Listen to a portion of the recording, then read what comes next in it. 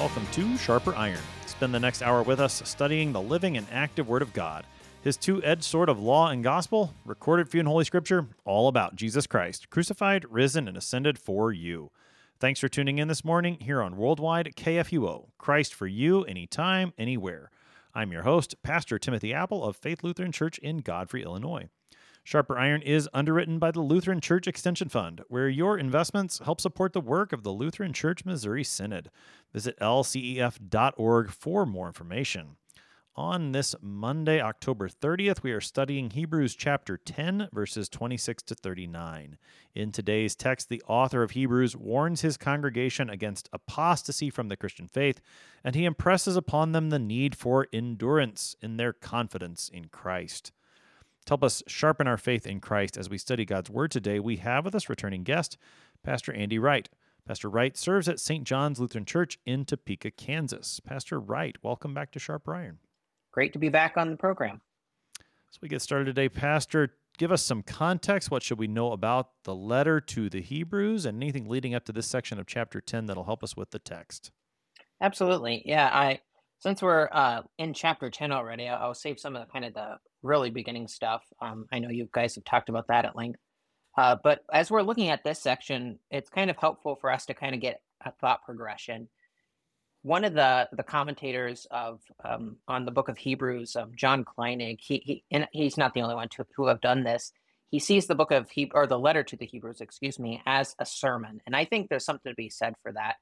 And really, as I think we see that a lot in our text for today, but as we look at then kind of that thought process as we're listening, if we think about listening to the epistle to the Hebrews, we see that right before this, in verse 25, we have this ending of Jesus, kind of this whole discussion of him as the high priest and that liturgical ministry. And that's something we always need to not even keep in the back of our mind, but keep kind of at kind of underpinning a lot of what, especially as we get into this text, but knowing who Jesus is, and then kind of then as we then start addressing some of the stuff that this text talks about. Now then, this section kind of picks up with verse 26, and it can even go to chapter 12, verse 29. Some commentators, there's different ways that you can group it. I'm just going with, I like Kleinig's outline. I've just used that before. He goes to 29. I think that's a good, 12:29 is a good stopping place for kind of this next section. And that he titles that as faith in Christ as the basis for hope in God. And I think that's a great way of looking at it. And even as we have some harsh words in our text today, that still really rings through, even when he addresses some of these serious things. Now, going to that immediate context, then we have some words of comfort, some words of exhortation, some words of encouragement. And there's even some overlap in some of those as well. Sometimes what does encouragement, where does the exhortation begin and the encouragement begin, or where does one end or one doesn't? That's kind of an interesting point that I think maybe we can bring that up even later too, of how that fits into things. But we kind of see this comfort and leading up to the text, this exhortation leading up to the text, encouragement, and now then as we'll even have then these exhortations or warnings, then we'll see that in there as well in our pericope, our section of 26 to 39. And then we can even divide that up into kind of some subunits as well, kind of a penalties against sin, a reward for endurance, and salvation rather than destruction. So God's final word in our section is going to be a word of comfort and a word of salvation in Christ, and his perseverance and our endurance resting in Christ. All right, with that introduction in mind, let's just jump right into this text. This is Hebrews chapter 10, beginning at verse 26. For if we go on sinning deliberately after receiving the knowledge of the truth, there no longer remains a sacrifice for sins, but a fearful expectation of judgment, and a fury of fire that will consume the adversaries. Anyone who has set aside the law of Moses dies without mercy on the evidence of 2 or 3 witnesses. How much worse punishment, do you think, will be deserved by the one who has spurned the Son of God, and has profaned the blood of the covenant by which he was sanctified, and has outraged the Spirit of grace? For we know him who said, "Vengeance is mine, I will repay." And again, The Lord will judge his people. It is a fearful thing to fall into the hands of the living God. But recall the former days, when, after you were enlightened, you endured a hard struggle with sufferings, sometimes being publicly exposed to reproach and affliction, and sometimes being partners with those so treated. For you had compassion on those in prison, and you joyfully accepted the plundering of your property, since you knew that you yourselves had a better possession and an abiding one.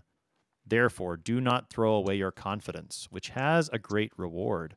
For you have need of endurance, so that when you have done the will of God, you may receive what is promised. For yet a little while, and the coming one will come and will not delay. But my righteous one shall live by faith. And if he shrinks back, my soul has no pleasure in him. But we are not of those who shrink back and are destroyed, but of those who have faith and preserve their souls. That is our text. That's Hebrews 10, verses 26 to 39. So, Pastor Wright, there's some difficult words to hear, but some important words to hear. Just in terms of the overall of this section, you've got admonition and instruction, and these two things go together. Just talk about that general aspect of this text before we jump into specific words. Sure, I'd be glad to. This is kind of I don't know if you want to call it a hobby horse or an area of focus for me. I think this is an important biblical concept and one that also our Lutheran confessions bring out. For instance, I'll use an example and then we'll get kind of into the text. So in the Formula of Concord, Article 6 on the third use of the law, they reference Martin Luther's sermon for Trinity 19, the epistle reading. And the epistle reading for that day is Ephesians 4:22 to 28. And Luther begins that sermon that's referenced about, this is once again an admonition for Christians, to turn away from sin and into a life of good works.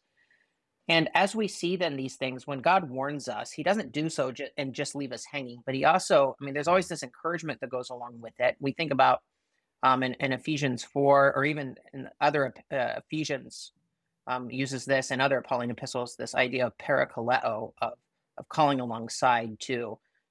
So there's that with it, but there's this instruction that teaches us to.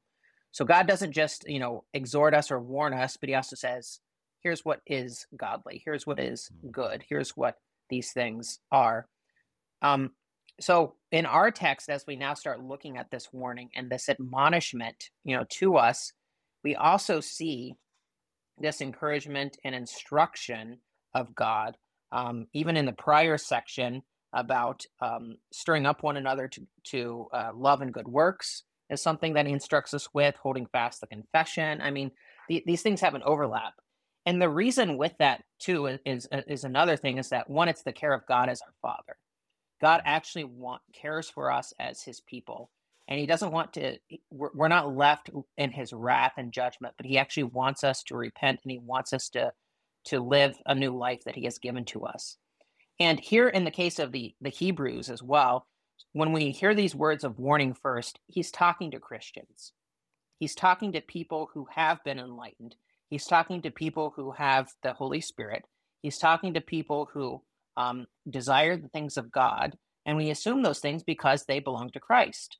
And they have been baptized. They have these things. And what we know about what it is, our new life in Christ. So this warning and instruction, or this admonition and instruction, I think are an important part of Hebrews, this whole chapter, or even this section, but even just as a bigger biblical concept too as well. When we listen to those things, that we listen to God's warning, but we also listen to how he instructs us. What is the way that we should go? All right, now as we get into this text more specifically, we're going to encounter several phrases that you have to really understand together, but at the same time, you kind of have to pull them apart to take them one by one. So just starting then in verse 26, for if we go on sinning deliberately after receiving the knowledge of the truth, there no longer remains a sacrifice for sin. So let's start off by talking about this matter of sinning deliberately. Again, we're going to keep expounding upon this as we go forward, but how should we start to understand that term? Sure. You can kind of translate that Greek word in a couple of different ways, but if we understand this kind of willingly or intentionally, I think is a key thing. Like Numbers 15 talks about, sinning unintentionally and sinning intentionally against God. It talks about those things. And historically, then too, we even look at like kind of just how this text has been used in the church. And there's these distinctions that are made. Not taking this text in isolation. I mean, the book of Hebrews, we kind of, use it as we see other passages like in Luke's gospel or Mark, um, you know, things about sinning against the Holy Spirit, or even, some of those things like that, that this is a supplemental text to that. So we're not going to draw all of our doctrine from this text. However, it can help inform and shape how we think about this greater topic of sinning willingly and deliberately. And then kind of maybe at the end of this text, we can kind of look at how this is used. The Formula of Concord, the Lutheran Confessions, the Formula of Concord, the Augsburg Confession allude to this text and bring this text up in a couple of places. And even Johann Gerhardt talks about this. CFW Walther talks about this. But this idea of sinning intentionally or sinning willingly or letting sin rule over us in our life, I think that's a key thing. And he'll kind of flush this out as we kind of start looking. He throws this out before us too, right? Because when we hear this, if we go on sinning deliberately after receiving the knowledge of truth, there no longer remains a sacrifice for sins. So immediately, like, well, what do you mean by that? What is this sinning willingly, right? Or what is this sinning deliberately? But so he'll kind of flush that out. But I think for our purposes, this idea of this willful, intentional sin ruling in our lives, there's or rule or reigning. Sometimes you hear these as ruling sin or reigning sin, to where it defines us and we become hardened in it into a case that it really kind of is deliberate in that sense, So I mean that's a really harsh statement at first, what he's talking about, but yet I mean it perks our attention. Going back to that what I said initially too, if we see this as a sermon, which I think is helpful. I mean this is gonna, if you're as a listener of this, even coming from the previous section, this is gonna pop out at you, right? I mean, it's like, what did you say? Now obviously God's word works, and it's not dependent upon how we say it necessarily. However, this is the word of God, so like this at this point, this kind of Christian or starts off this section in this way. It's going to jump out in a way that I think really drives home the meaning of that first verse there as a warning to Christians. Yeah. So with this, the talk of intentional or willful sin or sin that rules over us, and maybe this is just something for us to ponder as we go forward. But if you have thoughts on it now, I'd be happy to hear them. Sometimes I think today we think, or it's often said something like, "Well, we're all sinners. Sin is sin, and it's all sin, so it doesn't really matter." Why this strong warning against intentional or willful sin? What makes that? We struggle sometimes, I think, to rank sin. We probably shouldn't, but sometimes it seems we do. What makes intentional sin so bad? Yeah, that's a good question, and I think we've almost kind of become desensitized to sin, if that makes sense. Yeah, and I don't mean that we become desensitized to sin. There are ways that we don't think things are sinful, but I mean that we've downplayed the role that sin can have in our lives. So for instance, like when we talk about, there are instances in the scriptures of it talking about some sin being more severe than others. Jesus says, he who delivered me over to you is guilty of the greater sin. Jesus says that. Now, in terms of what is due sin, right? Sin is sin in that regard, that the wages of sin is death, right? It's not the wages of some sin is death. It's not the wages of these sins, those things like that. But when we persist in this sin, and any sin then can be mortal in terms of it tears us away from Christ. It tears us away from the Holy Spirit. So the Formula of Concord, Article 2, which is the article on free will, it makes this statement, and this is in paragraph 69 through 70 of the Solid Declaration. It says, when the baptized act against their conscience, allowing sin to rule in them, they grieve the Holy Spirit in them and lose him. They do not need to be rebaptized, but they must be converted again, as has been said well enough before. This is certainly true. In genuine conversion, a change, new emotion, and movement in the intellect, will, and heart must take place.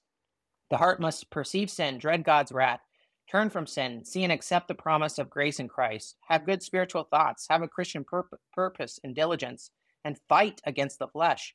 Where none of these things happen or are present, there is no true conversion. So that brings that up. The apology in Article 4, talking about even justification and good works and the new life in Christ, has some similar things to say about faith not being an idle thing. Now, none of this discussion is to say that we save ourselves, right? But the point being is that we can fall away from the faith. And living in this persistent, unrepentant sin, it is deadly. It's deadly into life, eternal damnation. So, Roman Catholics talk about mortal and venial sins, and we kind of balk at that. But historically, Lutherans, we've talked in that ways too. Luther talks like this. Chemnitz talks like this. Gerhard does some, and he kind of uses those kind of ruling sins and things like that as well. But even the Lutheran confessions talk about mortal sin, and CFW Walther as well. He talks about, mortal sin when we persist in sin. Any sin can become a mortal sin. When you persist in it and see no need for repentance of it, or let that, those kind of things like that. So I think that's helpful for us maybe to be okay in talking about the severity of sin in those regard. Because when push comes to shove, there's a difference between a Christian who's struggling with sin and a Christian who just embraces his sin.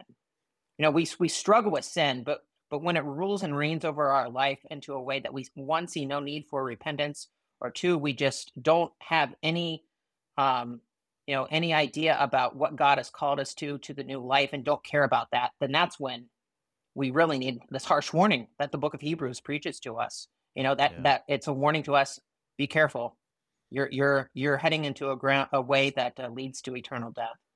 Yeah, that's right. That's right. Yeah, I think that maybe the language of sin ruling over us might be a helpful way for us to start to recover that a little bit more, because you see the way that it, again, for Christians, we want the Lord to be our King. Our Father who art in heaven, hallowed be thy name. Thy kingdom come. So if sin is ruling over me, then I think maybe that's one way that we can start to, again, appreciate this importance and understand the gravity of what's being talked about here with this matter of sinning deliberately. Again, after receiving the knowledge of the truth, we're talking to Christians here. He's brought that up back in chapter 6 with some difficult words, some harsh words again against apostasy. As he continues, there's no longer a sacrifice for sins. That's going to be a challenge, I think, but let's maybe hold on to that one, and I think we'll come back to that as we see where this results. Take us then into verse 27. You've got, instead of that sacrifice for sins, you've got a fearful expectation of judgment and a fury of fire that will consume the adversaries. Help us into both of those things there in verse 27. Sure. Yeah, this fury of fire, I mean, we can understand that in ways that are both accusatory, and also even we see the zeal of God in that too. God's anger burns against sin, a fearful expectation of judgment. But there's this thing that he says in verse 27 that will consume the adversaries, right? So it's kind of a twofold way. Fiery zeal that can, or an expectation of judgment, excuse me. And so we know that a judgment is coming and is upon sin, but we also know that the fire will consume the adversaries of God. So there's this warning, but also in this too, that God's adversary, it's not that sin then will go unnoticed or unpunished, right? But God will, later he'll bring up the vindication language. That'll come later in this text. But it's laying out before us that those who oppose God, those who keep on sinning intentionally, God, by rejecting his son, by rejecting what has been accomplished for them, you are God's enemy. You are God's enemy. Now, even as we just keep that in our back pocket for a minute too, and understand that what we'll come to later, and we'll find comfort of who we are and what that means for us, and God's vindication too of these things. But this, it's connected to what we heard a few minutes ago in verse 26, right? God's judgment. It's hard to say that is. It's a real thing, and we should not be, we're not caught off guard when God judges harshly against sin, and he's right in that judgment too. That's something for us to know this as well. But because that God cares for his people, and there's a zeal in all of this, a zeal against sin and a zeal for his people too.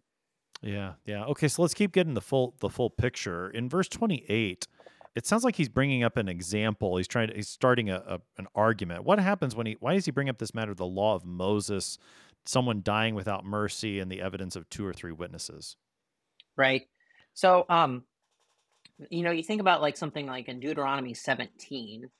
I was looking at that passage earlier. It talks about the violation of the first commandment, my service to pagan gods, falling down before them. So they set aside the law of Moses, right? They set aside the commandments. They set aside, the first commandment. I mean, everything kind of comes back to the first commandment: "You shall have no other gods." And then they were to be put to death by two or three witnesses. The penalty of worshiping the false gods, the penalty of remaining in this intentional violation of the first commandment was death. And there was without mercy because of the offense. I mean, this was a serious thing that, you've turned your back on God, you've turned towards false gods. Um, so there's some act of apostasy that he's warning them against that's been going on here. And he's using this example of the Old Testament to show them here too about, listen, the severity of this. You see this when people set aside the law of Moses, when they set aside the commandments in order to worship false gods. And without mercy, they died. They were killed just by two or three witnesses. Kind of it's that, in First Corinthians, we talk about these things were written for our instruction, that we think about these things. So even when we look at these harsh words like this, we do this as parents or any number of things oftentimes. You remember back when you did this, what happened to you? You remember that? You remember when you tried to think that you could jump off the couch, and you remember how that hurt? Remember when your sister did that, or you remember those things like that? Think about that for a minute, right? And don't do that, right? So you want to go on, in whatever case this is happening here, and turn towards this apostasy and remain in this intentional, willful sin. Remember what happens when you set aside the law of Moses and people died without mercy. Yeah. Yeah. Okay. So from there then, in verse 28, remember what happens then, so that when you think about now, verse 29, how much worse punishment do you think will be deserved by the one who's trampled underfoot the Son of God and has profaned the blood of the covenant by which he was sanctified and has outraged the Spirit of grace? Again, so much to unpack here, but maybe we've got about 3 minutes here before the break. Just before we dig into every single specific detail there in verse 29, maybe just give us the big picture of the argument. He's got the Old Testament in view, and now he says how much worse now, given what we know. Help us in just that kind of overall scope of what he's saying. Sure. And this is a good example, too, of where we kind of see that teaching them while still warning them. So he's kind of placing them into a hypothetical question now. It's like, okay, you guys, you remember that now. Now, you who belong to Christ, what do you think is going to happen when you've profaned or trampled underfoot the Son of God, right? That happened in the Old Testament. And it's not to say that God was lesser in the Old Testament, Right. but now here, when you trample down the Son of God himself, what do you think will happen? They were died without mercy. What do you think will happen now in this case? So kind of putting them in the seat, kind of, you can imagine preaching this, to people, people listening to this. Oh boy, that happened in Deuteronomy, or that happened in the Old Testament. Now, if doing this to Jesus, what judgment belongs with that? I mean, the seriousness of that. Right, especially after he's already gotten done in the previous section talking about how Christ is superior to the Right. Old Testament. He's the fulfillment of the Old Testament. So if the Right. penalty for breaking that was this, then, well, what about now? Think about that to impress this seriousness upon his people. Maybe just get us started in the conversation then of what it means that they would be trampling underfoot the Son of God. Yeah, that's a good question.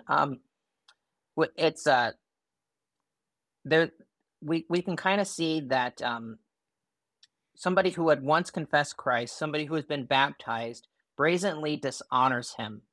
And how this happens, it can happen in any number of ways, but this idea of profaning the name of God, or profaning God himself, uh, it's this metaphor that he uses here of it's denying, in a sense, what God has called us to be and what he's given us in our baptism.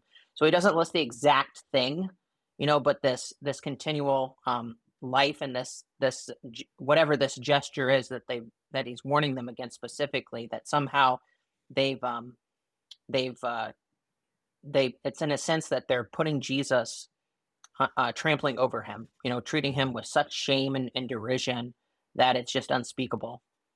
Yeah. So and it's possible, I think, that this could be a physical act in mind. Not certainly, it doesn't have to involve a physical act to be guilty of this sort of action, but it's possible that at least in some that there was a physical act involved where you literally stepped on something. Yeah, I mean that's a possibility. I mean that's like, especially in kind of those Middle Eastern cultures, that's always been something that kind of a way of dishonoring something. You step on it, or you would see, like, even to this day, they'll throw shoes at, pictures or something like that. I mean, I remember that, just various things on the news, but this, yeah, somehow they put him to public shame. Yeah. Okay. And so that is the warning here for these Christians to whom the writer is preaching. We're going to keep looking at this warning and get into his encouragement more on the other side of the break. You're listening to Sharper Iron on KFUO. We're talking to Pastor Andy Wright about Hebrews 10 this morning. We will be right back. Please stick around.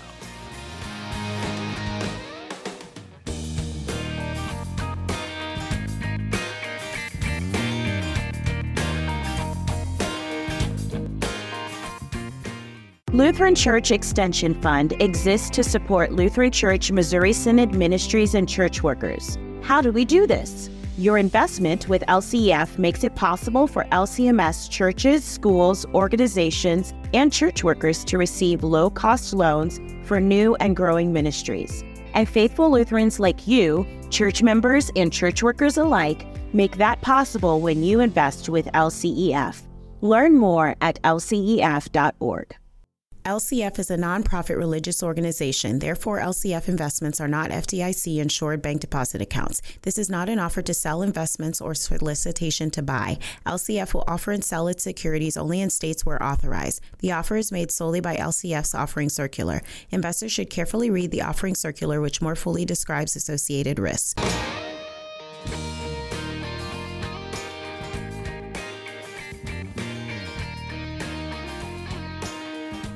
Welcome back to Sharper Iron. It is Monday, October 30th. We're studying Hebrews chapter 10, verses 26 to 39 with Pastor Andy Wright.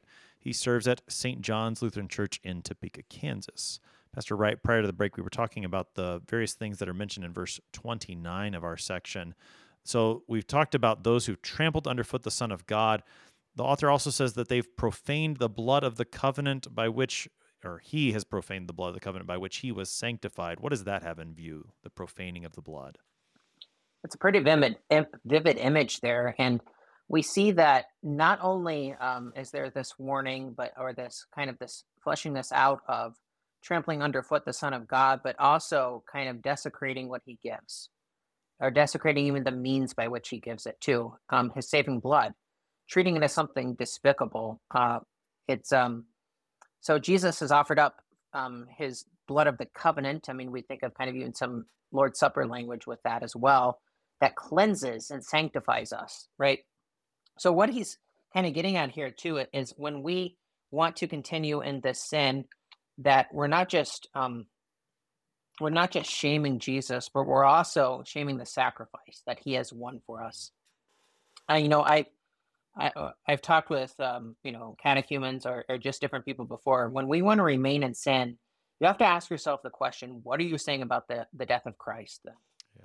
Because if Christ died for sin, and he most certainly did, and he paid that price that is due sin, and he takes sin that seriously, if you want to remain in sin or think that you don't need to repent of your sin, for what purpose did Christ die? What sacrifice is there for that sin? Did Christ need to die at that point?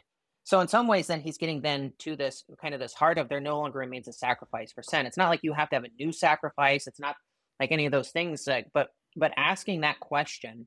So then there's no longer a sacrifice for sin. You're in your sin then. You want to be deliberate in this willful, intentional hardening of your sin. There's no sacrifice for you then. Yeah. What are you?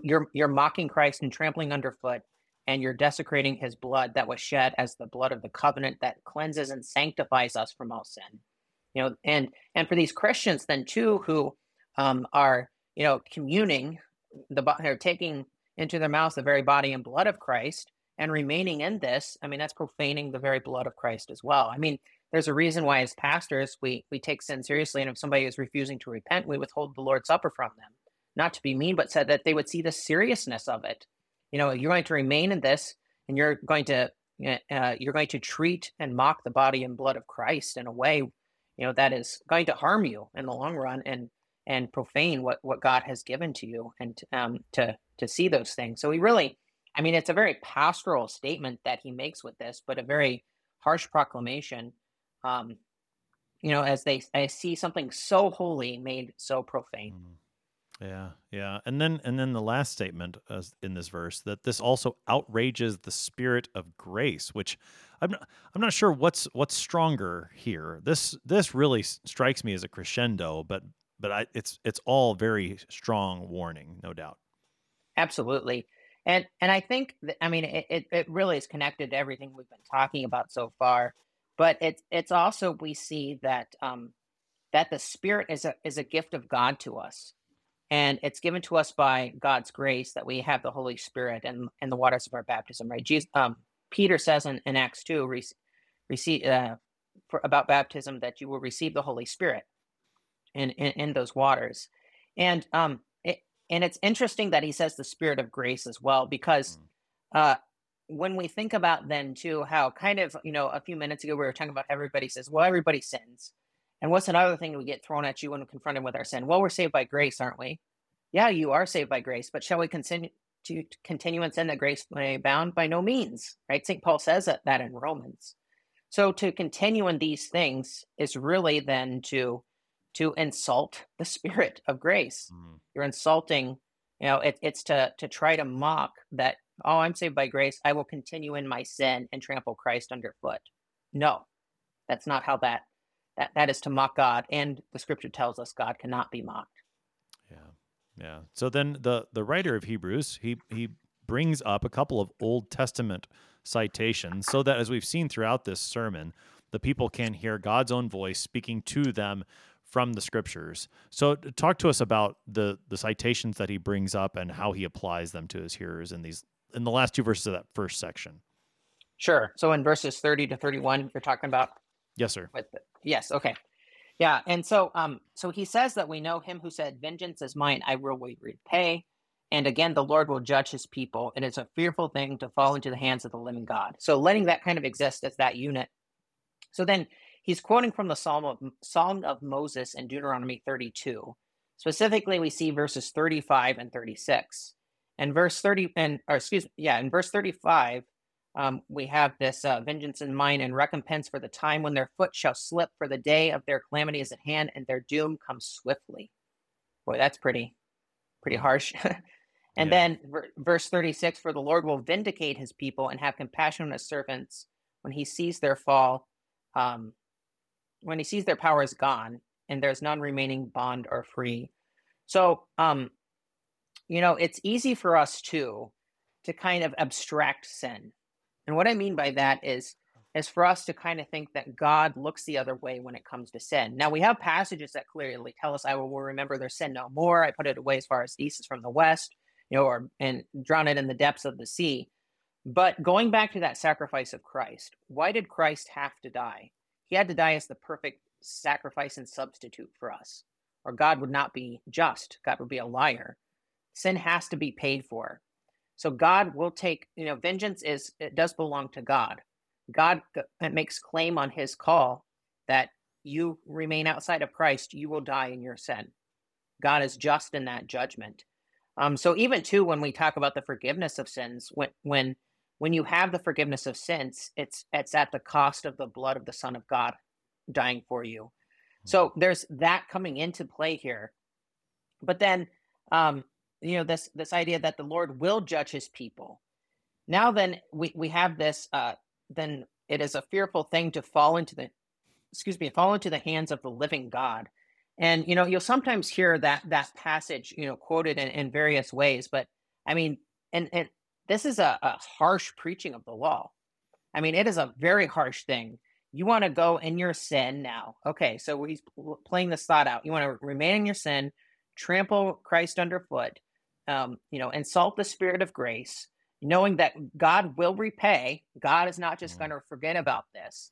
And that then it is a fearful thing to fall into the hands of the living God. You want to go now to God's judgment throne in that state. Well, that's a fearful thing. Yeah.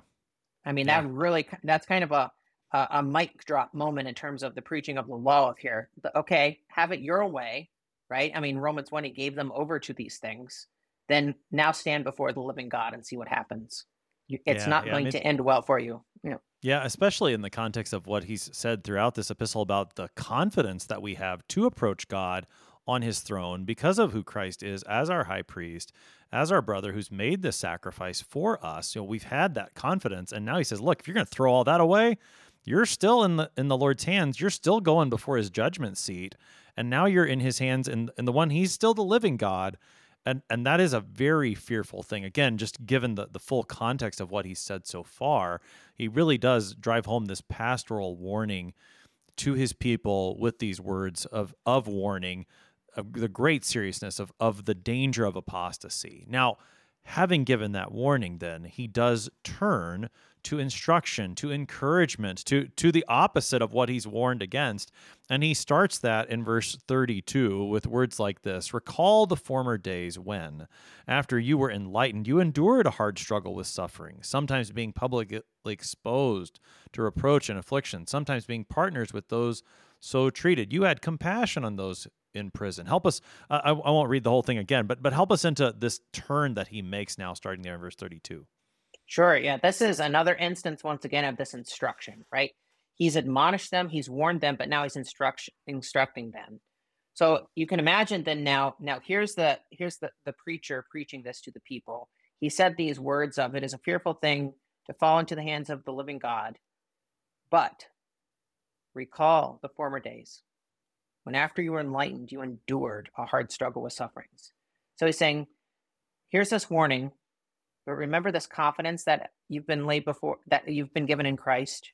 Remember the hardships that you have endured. Remember the sufferings that you've been endured. You remember how you endured early in your lives in Christ.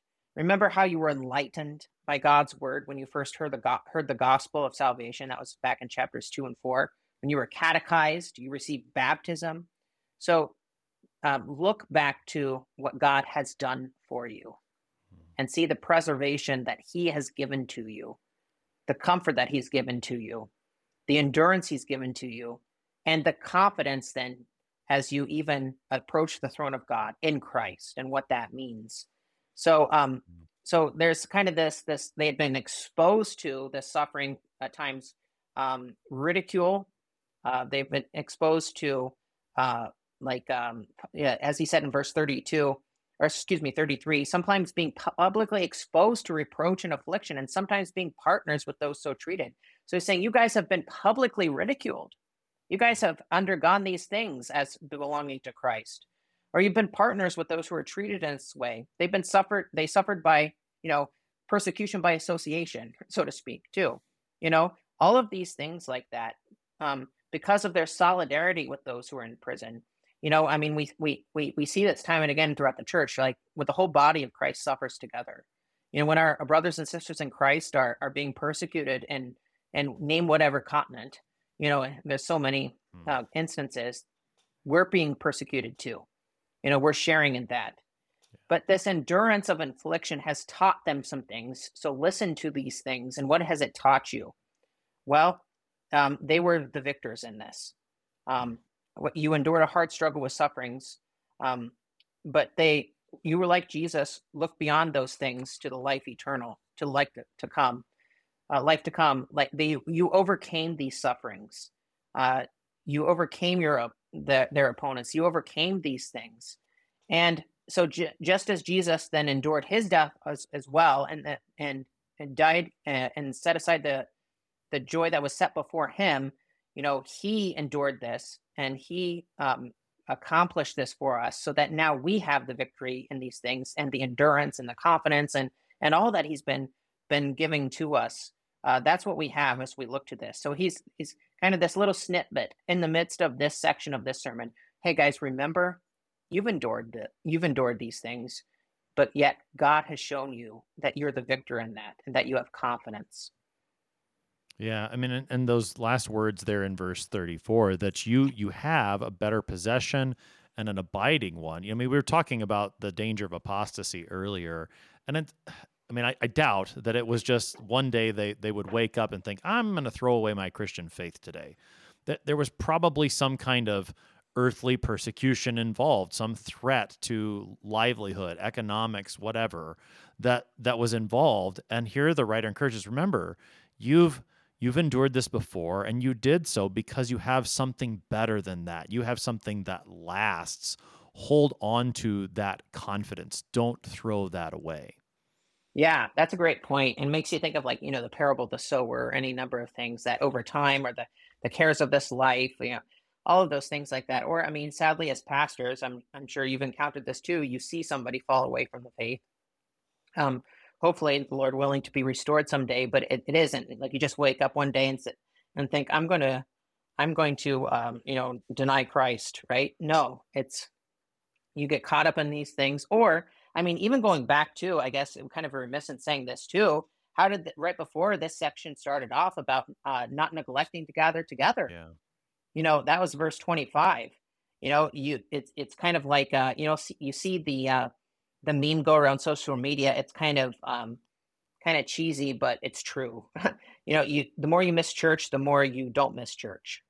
Yeah. Right? You kind of come hardened to that. You deal with those things like that. But I mean, it's the same way. The more we separate ourselves from the things of God, the more we remain in our sin, the more we become accustomed to it and live in it, and those things like that. So that reminder of, guys, this isn't who God called you to be. This isn't who God has preserved you to be. This isn't, don't throw away this worthless substitute for this eternal treasure that you have that will not fade away. Look beyond that. Don't get caught up in that.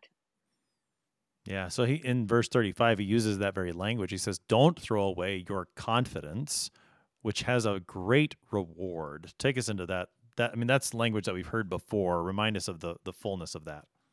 Yeah. So this confidence to approach the throne of God, the confidence that you have access to God too. I mean, last night my wife and I, we were doing memory work with our kids on the introduction to the Lord's Prayer, and we were talking about, what it means to call God our Father and to be his children. And we were talking with them about how that God, who created everything, even things that we can't even see and know, but yet we can call him our Father, and we're his children. To have that kind of access to God, to have God's ear, and to have, to know all of those things, because Christ is our high priest, as he played before us, right? He's the one who has offered up himself. He's the one who gives us that assurance of faith, a great priest over the house of God, as at the previous section, and our hope and the promises of God which are faithful. I mean, all of these things like that, but that's the confidence that we have, to know that God actually, that you can pray to God, and that God will actually hear, and not just hear you, but will answer your prayers for the sake of Christ. And not only that, as then too, but go take that forward to the final judgment day, that you have the confidence to know that with 100% certainty, and even more than 100% certainty, that I know where I stand before God because of Christ. I'm righteous, and God will say to me, enter into the glory that I have prepared for you. I know God will say that to me. That's the confidence. It's not just wishful thinking. It's a sure and certain confidence because of who Christ is. And I do not want to throw that away for one instance. That's what God has given to me. It's what he's given to all of us who have been baptized into his name. And we draw near to him with that confidence too. We don't draw away from him. We draw near to him, as the book of Hebrews often uses that phrase too. Draw near, draw closer to God with that confidence that you have. So talk about the role of endurance as he brings it up then in verse 36. Sure. Yeah. So in verse 36, for you have need of endurance, so that when you have done the will of God, you will receive what is promised. So they need this endurance So earlier in 32 to we just saw 32 to 34 just a few minutes ago that their present and future endurance kind of together. There was a corporateness to this that he talked about, like their suffering and their persecution and all these things like that. Some of it by association is whatever. Um, their present endurance is also a thing as the body of Christ, and they will receive what God has promised. So he's going to explain kind of what this God's will is in a little bit about in the next two verses when he talks about the coming Christ. He's going to kind of play that out, but this endurance to not shrink from Christ, really to see that and trusting in God's promises together as the body of Christ and as individually members of it. You have this need of endurance to persevere to the end, which is a work of God, that we see. But that you will receive what is promised, and what is promised, well, it's eternal life, it's eternal joy, and those things like that. Now, as he moves into verses 37 and 38, he brings up the Old Testament again so that we can hear the word of God speak to us. What passages is he referencing there in verses 37 and 38? Yeah, there are two prophets primarily that he's kind of referencing, Isaiah and Habakkuk. And what he does with this too is he really kind of nuances these in a way too that really drive home this understanding of the confidence of faith over and above this willful sinning. So as we look at kind of this, so he preaches, alluding to Isaiah 26:20, "Come, my people, enter your chambers and shut your doors behind you. Hide yourselves for a little while until the fury has passed by." There's that language of the Passover. He brings that up. Isaiah 26:11, "O Lord, your hand is lifted up, but they do not see it. Let them see your zeal for your people and be ashamed. Let the fire for your adversaries consume them." So you find safety with God in his place of refuge. So you remember a few verses prior to this, we heard about God's fiery and consuming the adversaries. But what happens when you find refuge in God is that you have you're safe from these things. Language of the Passover, language of being saved from our adversaries. So in Hebrews 6:18, we heard, "So that by two unchangeable things in which it is impossible for God to lie, we have fled for refuge, might we who have fled for refuge might have strong encouragement to hold fast to the hope set before us." Right? So he's bringing this language down, he's kind of twisting it, right? Or flipping it, I guess is maybe a better way of saying it. So that warning that he gave to us, he's seeing that when we have this confidence in Christ, when we draw near to him, when we hope in him and his promises, that we actually have, we see that we are the ones then who are not burned. Our adversaries are the ones that are burned. We also then see that what is our future in this, as he goes now to Habakkuk 2:3-4, "For still the vision awaits its appointed time. It hastens to the end. It will not lie. If it seems slow, wait for it. It will surely come. It will not delay. Behold, his soul is puffed up. It is not upright within him, but the righteous shall live by his faith." So now here he's using similar language, but he nuances it a bit. So he's talking about the coming of Christ at the end, but he's talking about the righteous one lives by his faith, their faith. So now as they see their sin before them, they see that warning to turn away from that willful sin. Where do they find their righteousness? In their faith in Christ. They find their confidence in the one who is their high priest.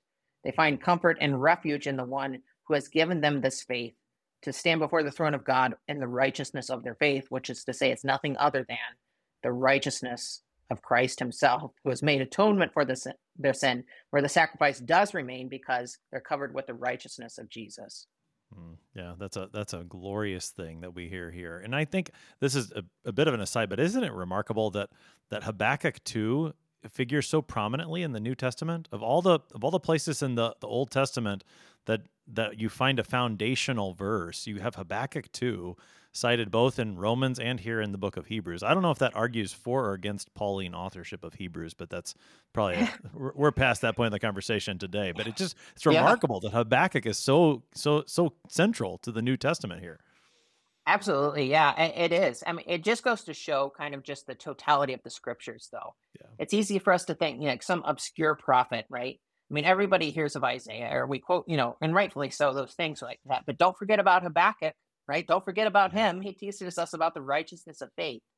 And even as we go through then the book of Hebrews too, it comes back to the very thing, that Paul teaches in Romans, that Jesus, the of what we have, our justification by grace through faith. It's here. It's right here in Hebrews. So as much as in the early church or throughout history, things have been spoken against maybe Hebrews. I don't know if you talked about the distinctions between like homologomena and antilegomena and those things like that. But when we talk about this, but there still is this. The righteousness of faith rings really clearly, through this, and even in this section that we so often it gets overshadowed by the warning against apostasy, and rightfully so. What shines through with great comfort? The righteousness of our faith in Christ.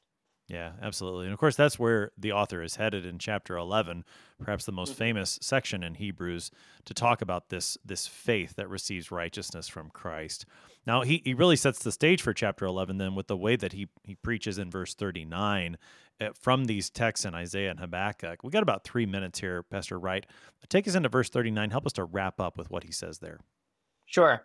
So he kind of comes back then kind of in a first plural thing. Now, he was doing, he says we again, but we are not of those who shrink back and are destroyed, but of those who have faith and preserve their souls. So going back to what I said again, so this is a sermon. If we take it in that way, it's a letter, but as a sermon, right? Here's this warning. Here's this comfort. But who are we in this? We're not the ones who shrink back. We're not the ones who are destroyed. We're not the ones who God's fire consumes the adversaries. No, we're those who have faith. We're the ones who preserve their souls by the grace of God. I mean, is that? So there's this this great comfort, that he preaches to them. He lays before them that at the end of this section that has such jarring, even just at times, terrifying words. It's a fearful thing to fall into the hands of the living God. I mean, it truly is. Where does he leave us in this section of where we are?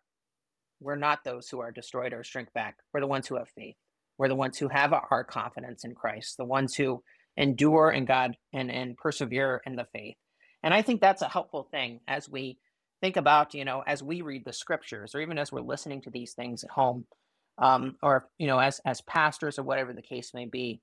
God's final word is a word of comfort and a word of gospel to us in Christ. Even when we talk about issues about the Christian life, the law doesn't produce the Christian life; the gospel does. The law informs us, and so we don't downplay those things in the slightest. We actually have kind of lost some of the emphasis of understanding the seriousness of sin and the seriousness of the Christian life. But we put all of our eggs in the basket, so to speak, in terms of our confidence where it belongs. It's the righteousness of our faith. And it's the confidence of Christ, who has called us and enlightened us to be his own people. And we're not then those people who shrink back, but we're the ones who have faith and preserve our souls. Pastor Andy Wright serves at St. John's Lutheran Church in Topeka, Kansas. He's been helping us today to study Hebrews chapter 10, verses 26 to 39. Pastor Wright, thanks for being our guest today. Thanks. Great to be here. Christ has given us an unimaginable gift, access to our Father's heavenly throne. This is not something to be thrown away, trampling him underfoot, profaning his blood, acting as if his sacrifice is nothing. For to do so is to throw away everything that he has given. Rather, this calls for endurance, a gift of God through his word. Continue to gather together, continue to hear that word, remain among those who have faith and preserve their souls. That is who we are in Christ. I am your host here on Sharper Iron, Pastor Timothy Appel of Faith Lutheran Church in Godfrey, Illinois. If you have any questions about Hebrews 10, send an email to kfuo@kfuo.org. It's always a joy to hear from you. Thanks for spending the morning with us. Talk to you again tomorrow.